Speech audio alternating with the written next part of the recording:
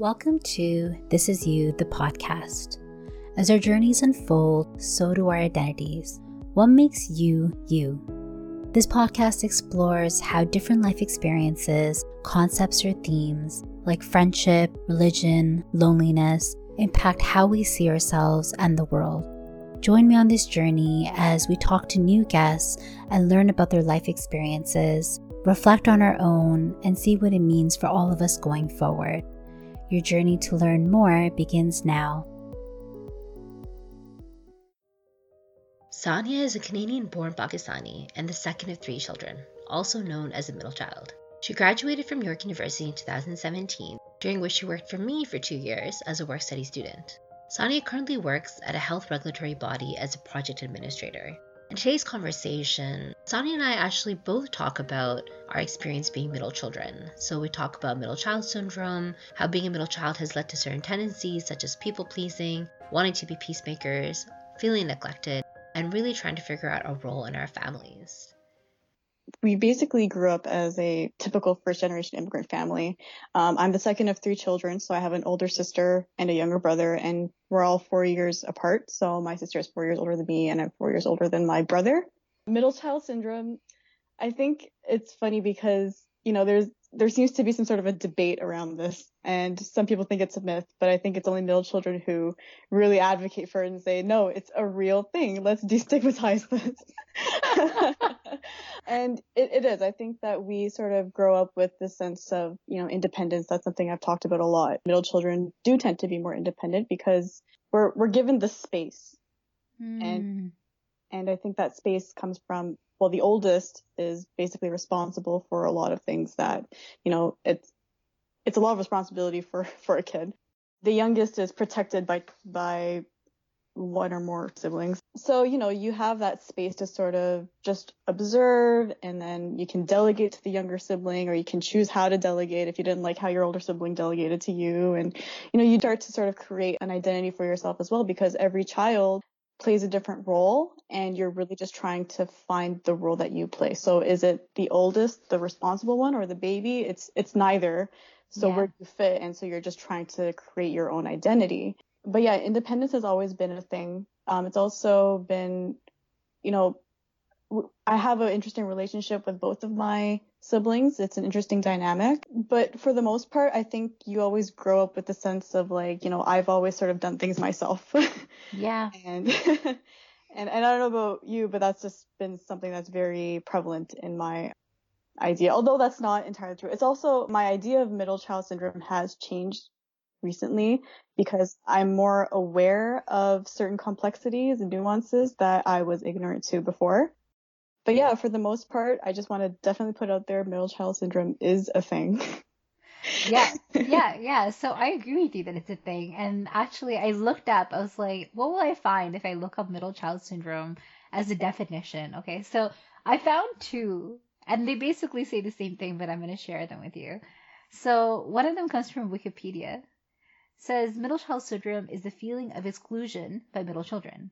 This effect occurs because the first child is more prone to receiving privileges and responsibilities by virtue of being the oldest, while the youngest in the family is more likely to receive indulgences. The second, or middle child, no longer has their status as a baby and is left with no clear role in the family or a feeling of being left out. And the second one came from Urban Dictionary, and it basically said a lot of the same things, but for me anyway, I related to some of the examples they talked about. So they said middle child syndrome is when a child is born in between other child and feels neglected. The middle child is faced with challenges such as feeling like nothing, not worthy, no one caring, etc. The older child gets a lot of attention and gets everything first. Sometimes they're seen as the most dependable people through the eyes of family and parents. And the youngest child is also known as the baby, and they get more attention. And the child with most attention also gets away with more stuff and usually has less discipline. So the middle child is usually left without anything, and people tend to not notice they're there. Or they end up feeling left out or forgotten. So this was someone's definition, right? They go, Parents don't usually focus on their needs only in dire emergencies. Middle children seek love and happiness through friends and become social butterflies, but through neglect by the parents, and the child drifts away and becomes a loner with family. So it's like, the person who wrote this definition for Urban Dictionary sounds like experienced a bunch of things that they talked about here. And for me, I've also experienced a bunch of those things, but I can also relate to what you were just saying, that as I've gotten older, I've seen more of the nuances that come into play, especially as I became a parent myself. I realized how hard being a parent is. And now that I'm about to have my second child, I won't have a middle child unless I have a third, which I don't think I'm going to do. But I don't want to put that on my second baby. But anyway, even thinking about the first and the second, how you balance that piece, it's so much more complicated than I understood it to be.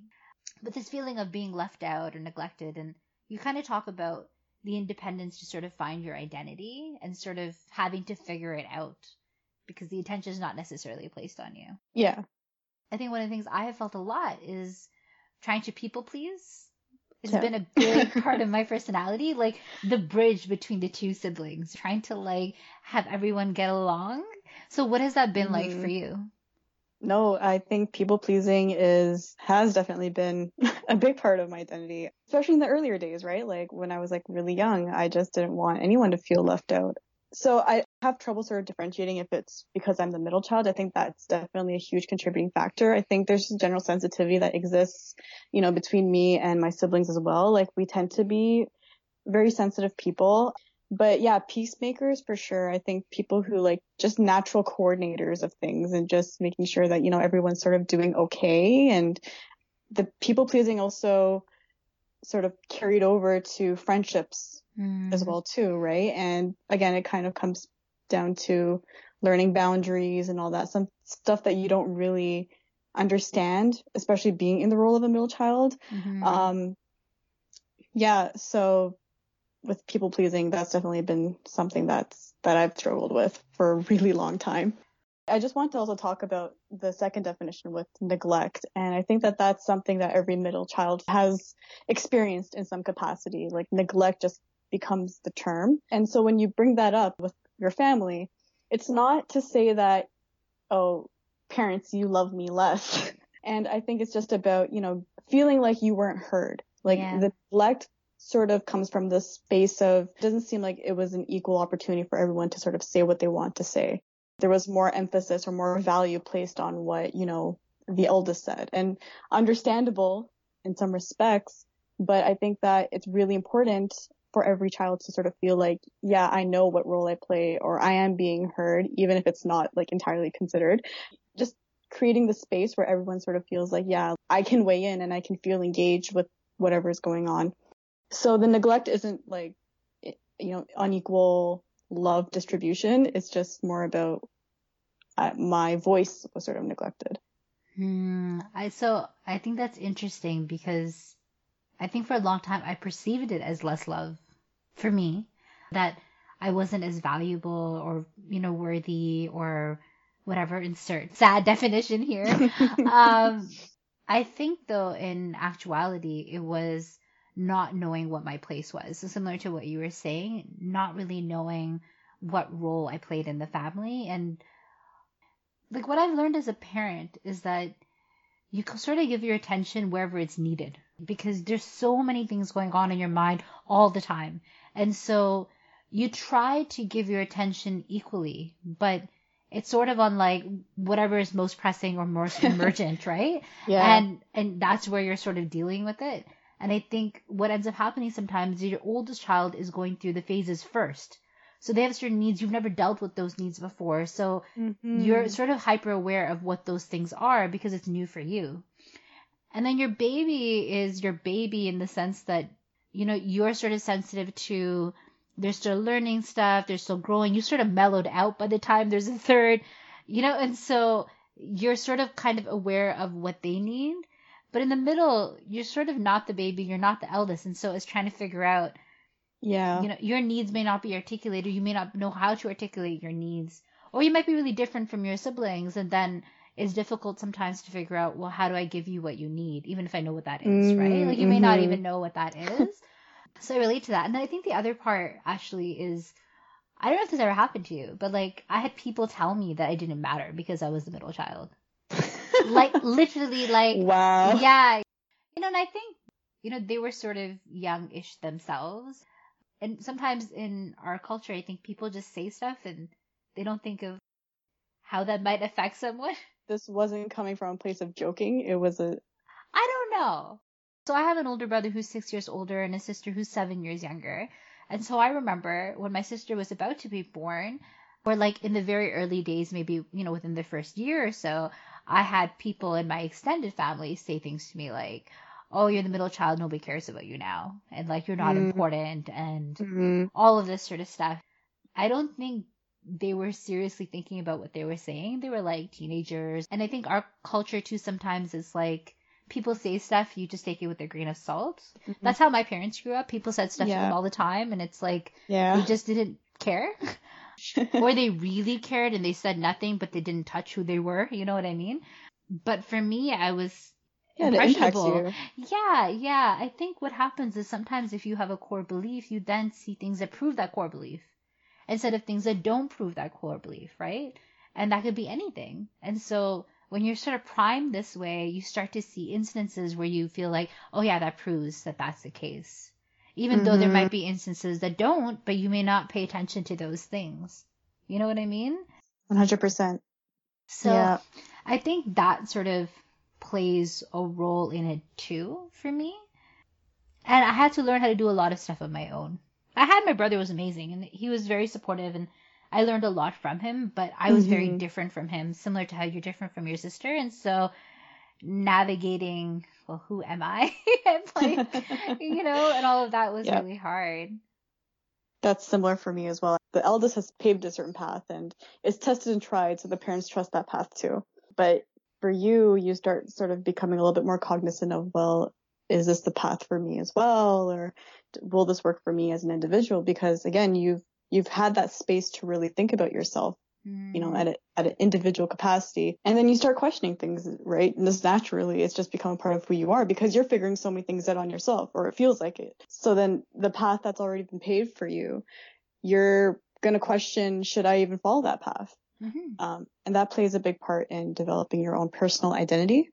And also, coming back to your comment on articulating needs, I find middle children tend to be also the best communicators. Yeah. We really work on that art of being able to, choose the correct words that really, really speak to how we feel. So that's definitely a plus point. It serves you in a lot of ways. Hire a middle child. We have excellent communication and skills. Great coordination skills too. Don't forget about that part. Oh, that's so funny. So when you talk about paving your own path, can you give me an example of something where your sister created a particular path, but then you found yourself thinking, I'm not sure if I want to be on this path. I want to be maybe on a different path. I can give you a very simple illustrative example. So let's talk about university courses, right? So my sister, she did a BSc from York University in biology. So she's like all about science. And also I want to mention for a big chunk of my life, my sister has been also the role model, the inspiration. She's, from when I was really young, like a child, and saying well before I was a teenager, the way she did things just became very ideal for me. And I wanted to emulate that in my own life. But then as I became a teenager, I started to question a lot of things. And, even just one illustrative example, again, is the university pathway. So when I started to go to university, or when I was applying to go to university, York University seemed to be the more viable option because, again, tested and tried, also a lot closer. So that's another plus point. But a BSc or biology, is that really for me? And I did apply for certain BSc degrees, but I also knew that I didn't want to do science. I was conflicted between science and business. I didn't want to do a full out business degree because in my mind at the time it was sort of like, I don't want to just be pumped out into the system of, the corporate world and capitalism. I was just really like not about that. So I was like, how can I just find that balance between doing meaningful work or studying something meaningful, but also honing on the skills that I have that I feel like are more geared towards a business, or my skills just sort of spoke more towards like the business side of things. So that's why I chose what I chose, which is Bachelor of Health Studies, specializing in health management. And this is a completely unconventional, like no one really knows what that is. Yep. So the amount of times I had to really explain why I'm doing this or what this degree is really about was just insane, especially in our community. So one person once asked me, "Are you going to be a food inspector?" And I'm like, "No."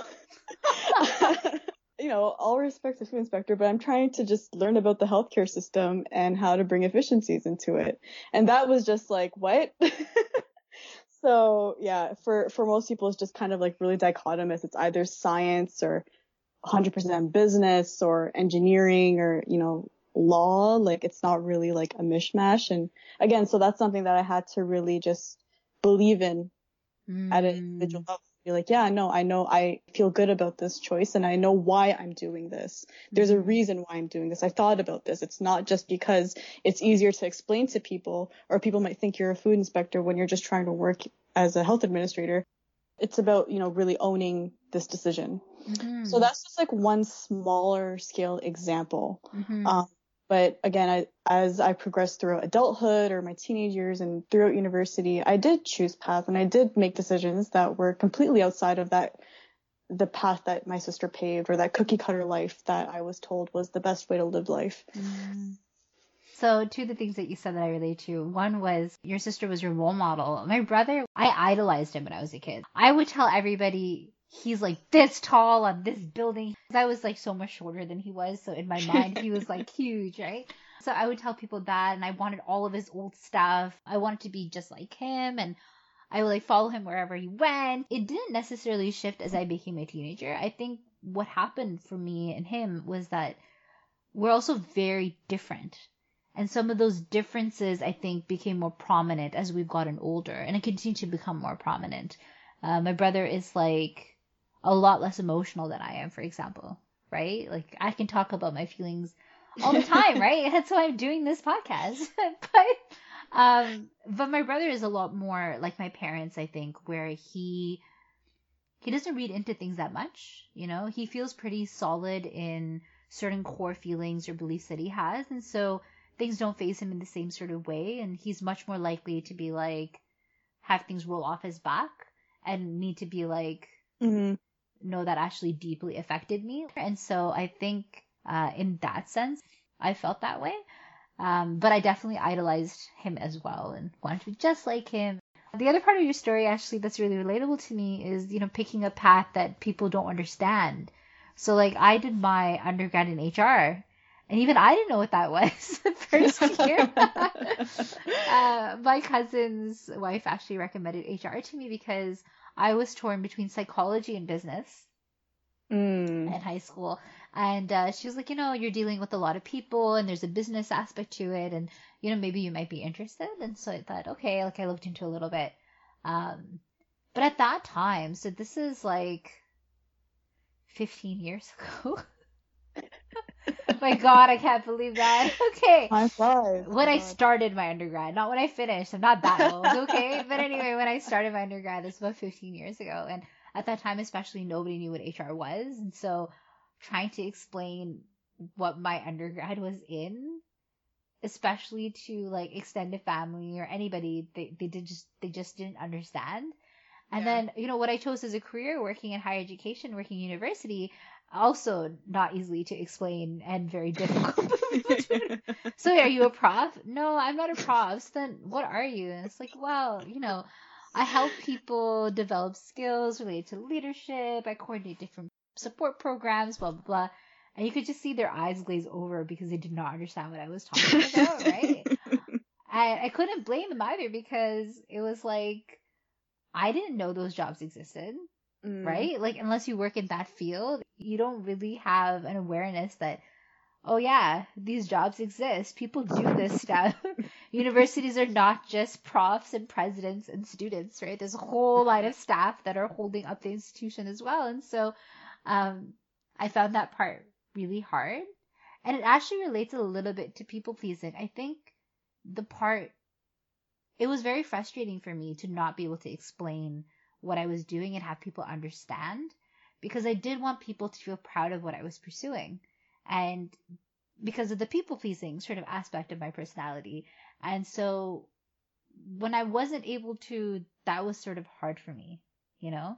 I think on the flip side, when it came to my career, I was given a lot of free reign to do whatever I felt like doing and to pursue. You know, my parents were immigrants, they came to Canada, and, you know, they hadn't gone through a school system. So there was a lot of like, you know, Risa, you figure out what you want to do and you do you type of a thing. Right. You know, obviously within certain constraints, right? But generally speaking, Yeah. generally speaking, I had a lot of freedom to just choose whatever profession I wanted. So I had a lot of support in that way. But I think I do feel frustrated sometimes in my non-ability to explain what I do in like a short sentence where people understand what I do. Yeah. So I can relate Definitely to that. not an elevator pitch. You're gonna have to sit down for a few minutes. No, Let me explain this totally. to you. Yeah. Next, Sonia and I talk about arranged marriage and why it might be particularly difficult to go through the arranged marriage process if you're a middle child. So, first of all, there's this idea that this girl who is at marriageable age, she's done school, she might want to do more school, but I don't really care. She's like 22 plus, so she's marriage ready. And I know some people who might be good for her, so I'm just going to play middle person. There's people who like to play middle. And I don't think that that's bad. I think that that can help a lot of individuals, but the people playing middle should be very, very mindful and careful. They should know both parties at a very personal level so that they're not really like subjecting people to any awkwardness or any sort of hurt. So I don't think, so that's kind of point one. People have not quite been mindful. They don't really know me that well. They just see the outwardly stuff and they see the outwardly stuff on the other party and they're like, oh, this could work. Let's give this a shot. So anyways, you know, they try to introduce the two parties. The two parties don't meet face to face. It's really just, okay, a phone call between the parents and then it's exchanging biodata. What's in your biodata, Sonia? Oh goodness. I got my sister to make it because I was just like, I can't believe this is happening. You just do it. I don't even care. So she made it for me. But anyway, so the girl tends to receive the picture of the guy and his biodata first. Okay. The picture doesn't really matter how accurate it is. It's just, you get what you get, right? And whatever. So you make your decision on that. If it's something that you want to sort of try, then you give the guy's mother a call and then she asks for the girl's biodata. So when you send biodatas, you should send something similar to what you received, right? Okay. So if I received a picture of a guy and it's just kind of like, you know, his face is looking in a different direction. It's kind of not really clear, but I get a sense of what he looks like, you know, just like whatever. Although that's a really shallow way to evaluate someone. Hold on. Are you saying the picture that you got was like a picture somebody might post on a dating profile where it's like, I'm not quite sure what they look like exactly. Like it's like I mean, you know how you can just sort of see this person, like you know that, okay, like there's two eyes, a nose, and a mouth, and a head, and a body, right? So you not basically accurate. Okay, so the picture that you received Yeah. was sort of, you couldn't fully make out like this person's features or whatever, like. It wasn't the most clear. It was just a very regular picture, but please note the fact that it was slightly blurry. And also, he was not looking directly at the camera. You know, you have higher expectations for when you purchase something online, where you're like, why are there blurry pictures of this thing that I'm going to purchase? I'd like you to hold that idea of purchasing something online. Please hold that. Okay. So anyways, I send pictures of a similar nature. I'm not going to go and send, first of all, my best picture of me from my sister's wedding, super dolled up, hair curled, makeup did, everything. No, I'm going to send you a very realistic picture of what I look like. And, that's you know, blurry, of right? it wasn't like, you couldn't see like the ridges on my nose, but it was enough for you to get a sense of, okay, this is what this person looks like. Similar idea. So and I know that a lot of people tend to send the best pictures that they have of themselves, irregardless of what they receive. But I was like, no, let's be a little strategic about this. Let's actually just send what we got. and take it from there. And keep in mind, we did not complain about the pictures we received. When I sent my biodata and the picture, the next message that we received was, these pictures are not clear. I was like, okay, can you and there was a request to please send more, as if people are just entitled to my pictures, as if my picture is, or you need to assess, like, what more do you need to assess? This was perfectly good. This was actually much better than what I received, and I still didn't even complain, because I think it's really shallow to judge someone based off of the way they look. And B, what more do you really need to see? Like, are you trying to, you know what I mean? So, well, really how this ended up happening was, I was like, no, we are not sending more pictures. I am against this. This is wrong at a fundamental level. And whoever was the middle person can just tell them that I'm not interested anymore in pursuing this further. And, there was a little bit of like back and forth with that. People thought that I was just being a little bit, like, this is just part of how things are. Why don't we just send another picture? Let's just see how this goes. Apparently his father and his parents were fine with me. He just was like a little bit confused or unsure. And another thing was, I was wearing a more of a baggy, like a baggier shirt, a kurta. So you don't see like the physique, but he just thought that, is she fat? Is she not? And I'm like, wow, you're so shallow. That's literally that is what was the thought process from the other party. And so I was like, nope, this cannot go forward. And I'm like, this is just, so that ended. And I just thought to myself, this is pathetic. Like this, if this is what people have to go through, if this is a sense of entitlement, people engage in this process. If you have a very specific way or specific criteria, just go and look for someone yourself, right? Don't just like hand out your biodatas to everyone who will forward your biodatas, and then you're going to sit there and assess people. And then if you don't like something minor, then you're just going to make them feel like crap about themselves. You know what I mean? So it really got me thinking about just the system as a whole. And this doesn't, obviously, a lot of people have different experiences with arranged marriage. My sister had arranged marriage. It worked out perfectly. It worked out beautifully. It works for a lot of people. But I think that there is an inherent sense of entitlement. There is an inherent feeling of crappy, that comes with it. Okay, so I can understand what you're saying about, like, it's actually very vulnerable to put your picture out there like that, and that someone is just basing you on your picture, whether essentially it's like swiping right or swiping left, right? Like this is, but because it's parents and another person and everything else, it feels even more like personal. Your family's involved, yeah. Like, and if they don't go forward, it feels really awkward. Like, why didn't it go forward, etc. So I get that part. I think the part that I'm more not on the fence about, because I get what you're saying, but maybe there's another side to it, is the looks piece.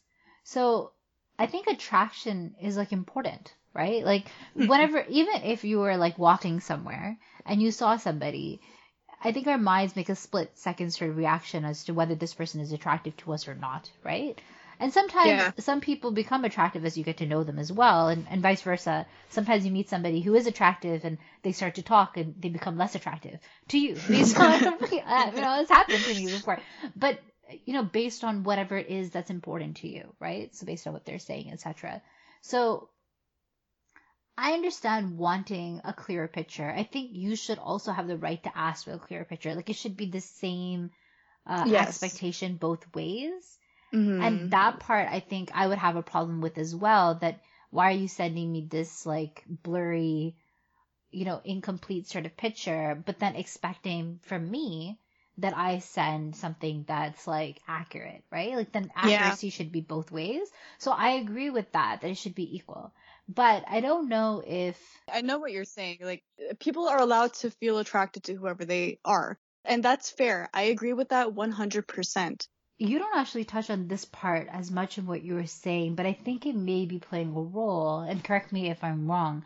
I think one of the things that I've noticed is that culturally, it seems like for a guy, the emphasis is placed on his education.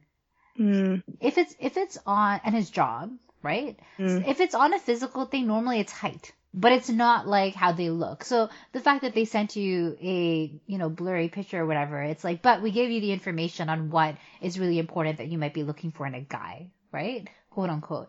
But for a girl, the standard is sort of like the biodata matters in terms of your age, maybe in terms of your education, although it depends on the person, right? But really, they're looking at your picture. That's what, the emphasis is placed on, right? So it feels more personal because it's like you're just basing me off my looks. You're not really getting to know me as a person. I'm just reduced to this picture. The same thing happens for guys as well, where they're just reduced to stats. Yeah. But the stats don't feel as offensive in some ways as a physical sort of like, a rejection in that way. And so I don't know if that's playing a role in how you felt about this. Which is why, again, like, it's not just about questioning the situation. I'm never going to say that, these people were evil, but, it's just questioning, like, the process as a whole, right? Like, people are engaging in this without really putting a lot of thought into it and how it can impact people. It's the small things that can really impact an individual, and not everyone's kind of going in this with a really casual way of thinking. They actually, when I send you a picture of me, that's a huge thing to me. I can't not think about the fact that, like, you are assessing me on something and without having any context to me as an individual. So, yeah. And the way I was going about it also was, how do I not do injustice to this guy as well? Right. If I'm holding them to a certain standard to treat me a certain way, it's because I want to treat this individual to that same standard as well. Yeah. I don't want to make him feel crappy because of whatever. And I think it's just, maybe it's a cultural, societal thing. It's also just the way the system of this whole, arranged marriage thing works. But, you have to have thick skin. And people there's an element of sensitivity that just inherently doesn't exist in our society. We, as you mentioned earlier, you're supposed to take things as a grain of salt and not read too deeply into it. But that doesn't work for a lot of people who do that. Yeah. And I think, it's interesting for me, this ties back into the middle child thing as well, because as I've talked to other middle children, I've noticed some of the stuff you brought up that I feel like connects to this idea is, one, the idea of fairness. Like, I know fairness for me and things being equal is so important. And I think it comes from maybe feeling that things weren't equal and wanting to make sure that I'm being fair, and like whatever I'm doing, that I'm being fair. And that's, I think, where some of that stems from. Another thing is like vulnerability and judgment. Right. So I know for me, for a long time, and even now, like, there's this fear of being judged or being misunderstood. Like someone taking one aspect and not really getting to know what's deeper behind it and just making an impression based on that. And that also, I think, comes from me feeling like I was misunderstood, right? Or like I tried to communicate or I tried to say things, but because I was different or because, maybe I didn't have the same voice in the same way, I had this inner feeling for a long time. And putting your picture out there like that, like, it is very vulnerable and it feels very personal, But I think for other people, and this may not be related to birth order at all, but I think for a lot of people, they may not think about it in that way. Like, it's just sort of like, it's like putting your picture on Tinder or something else, like on online, whatever, And I think that affects people as well, but I think there are definitely people who it doesn't really bother them. Well, you have to be in that frame of mind where you understand the risks of, like, what you're doing, right? Like, you're prepared for that mentally and emotionally, so it may not even affect you. I think it was just premature for me as well, because in my head, I didn't quite understand, like, or how does this even work, even though it's such a simple idea and something that we've grown up with and it's been around us. But for me, when I was actually experiencing it, I was like, oh my God, this is just so, like, it feels so strange. And I just feel so vulnerable to a point where I'm not ready for this and I'm not ready for that. I didn't ask for this. And so why do I have to go through this unnecessary sort of like thinking and stress and even just pain? I wasn't ready for that. So it comes back to the whole taking a stand and knowing where you stand, right? With these kind of situations. This is just an example, but I think this can be applied to any sort of situation in life where you have to know, like, if you're not ready for this, if you're not in the right frame of mind for this, make this clear to people and stand up for that. I think that becomes very tempting when the people who you trust, you love, and you care about, and the people who love you so much really are like, no, this is fine, this is good. You want to take their advice and you want to go forward with it. But again, advocate for yourself and just express your concerns. I don't think it hurts, and it'll actually serve you, because you know what you're doing is for yourself, and it's to protect your own energy, which I think is like incredibly important. Remember how I was talking about people pleasing earlier? Mm-hmm. So for me, people pleasing also has to do with I want people to generally like me. It doesn't mean romantically, but I mean like me as a person, right? Mm-hmm. And I didn't go the arranged marriage route, and this was a part of why, but not really a part of why. But I think if I had gone through the arranged marriage route, one of the things that would have been hard for me is that if someone rejects you, it's hard not to feel like that's more about who you are as a person instead of they don't romantically want to be with you. You know what I mean? And so because I like to people please and I want people to like me, and I'm always trying to find a place that I belong and all of this sort of stuff, I'm much more sensitive to then things make me feel like I don't belong, or they don't like me, or I'm a bad person, or whatever, right? Like I'm much more prone to those feelings. Mm-hmm. And so being in that type of environment, instead of taking it as something like, oh, we didn't click, and not taking it as anything more than that, I think it would be hard for me, because I already have certain feelings and thoughts, and I'm working on trying to be like, those aren't true. You don't need to do that. You need to, take a stand for who you are and be okay with that, and be okay with being different and accept and love yourself. I'm definitely working on a lot of those things, but I think I spent a lot of my childhood and somewhat of my adolescence trying to just not blend, but be a good daughter, be a good person, balance, 100%. Be good, Yes. And what does that even mean? I think, right? You talked about being a middle child. You have a lot of time to observe stuff. And I asked a lot of questions because I was always observing things. And I really struggle with these ideas of being good and what being good means.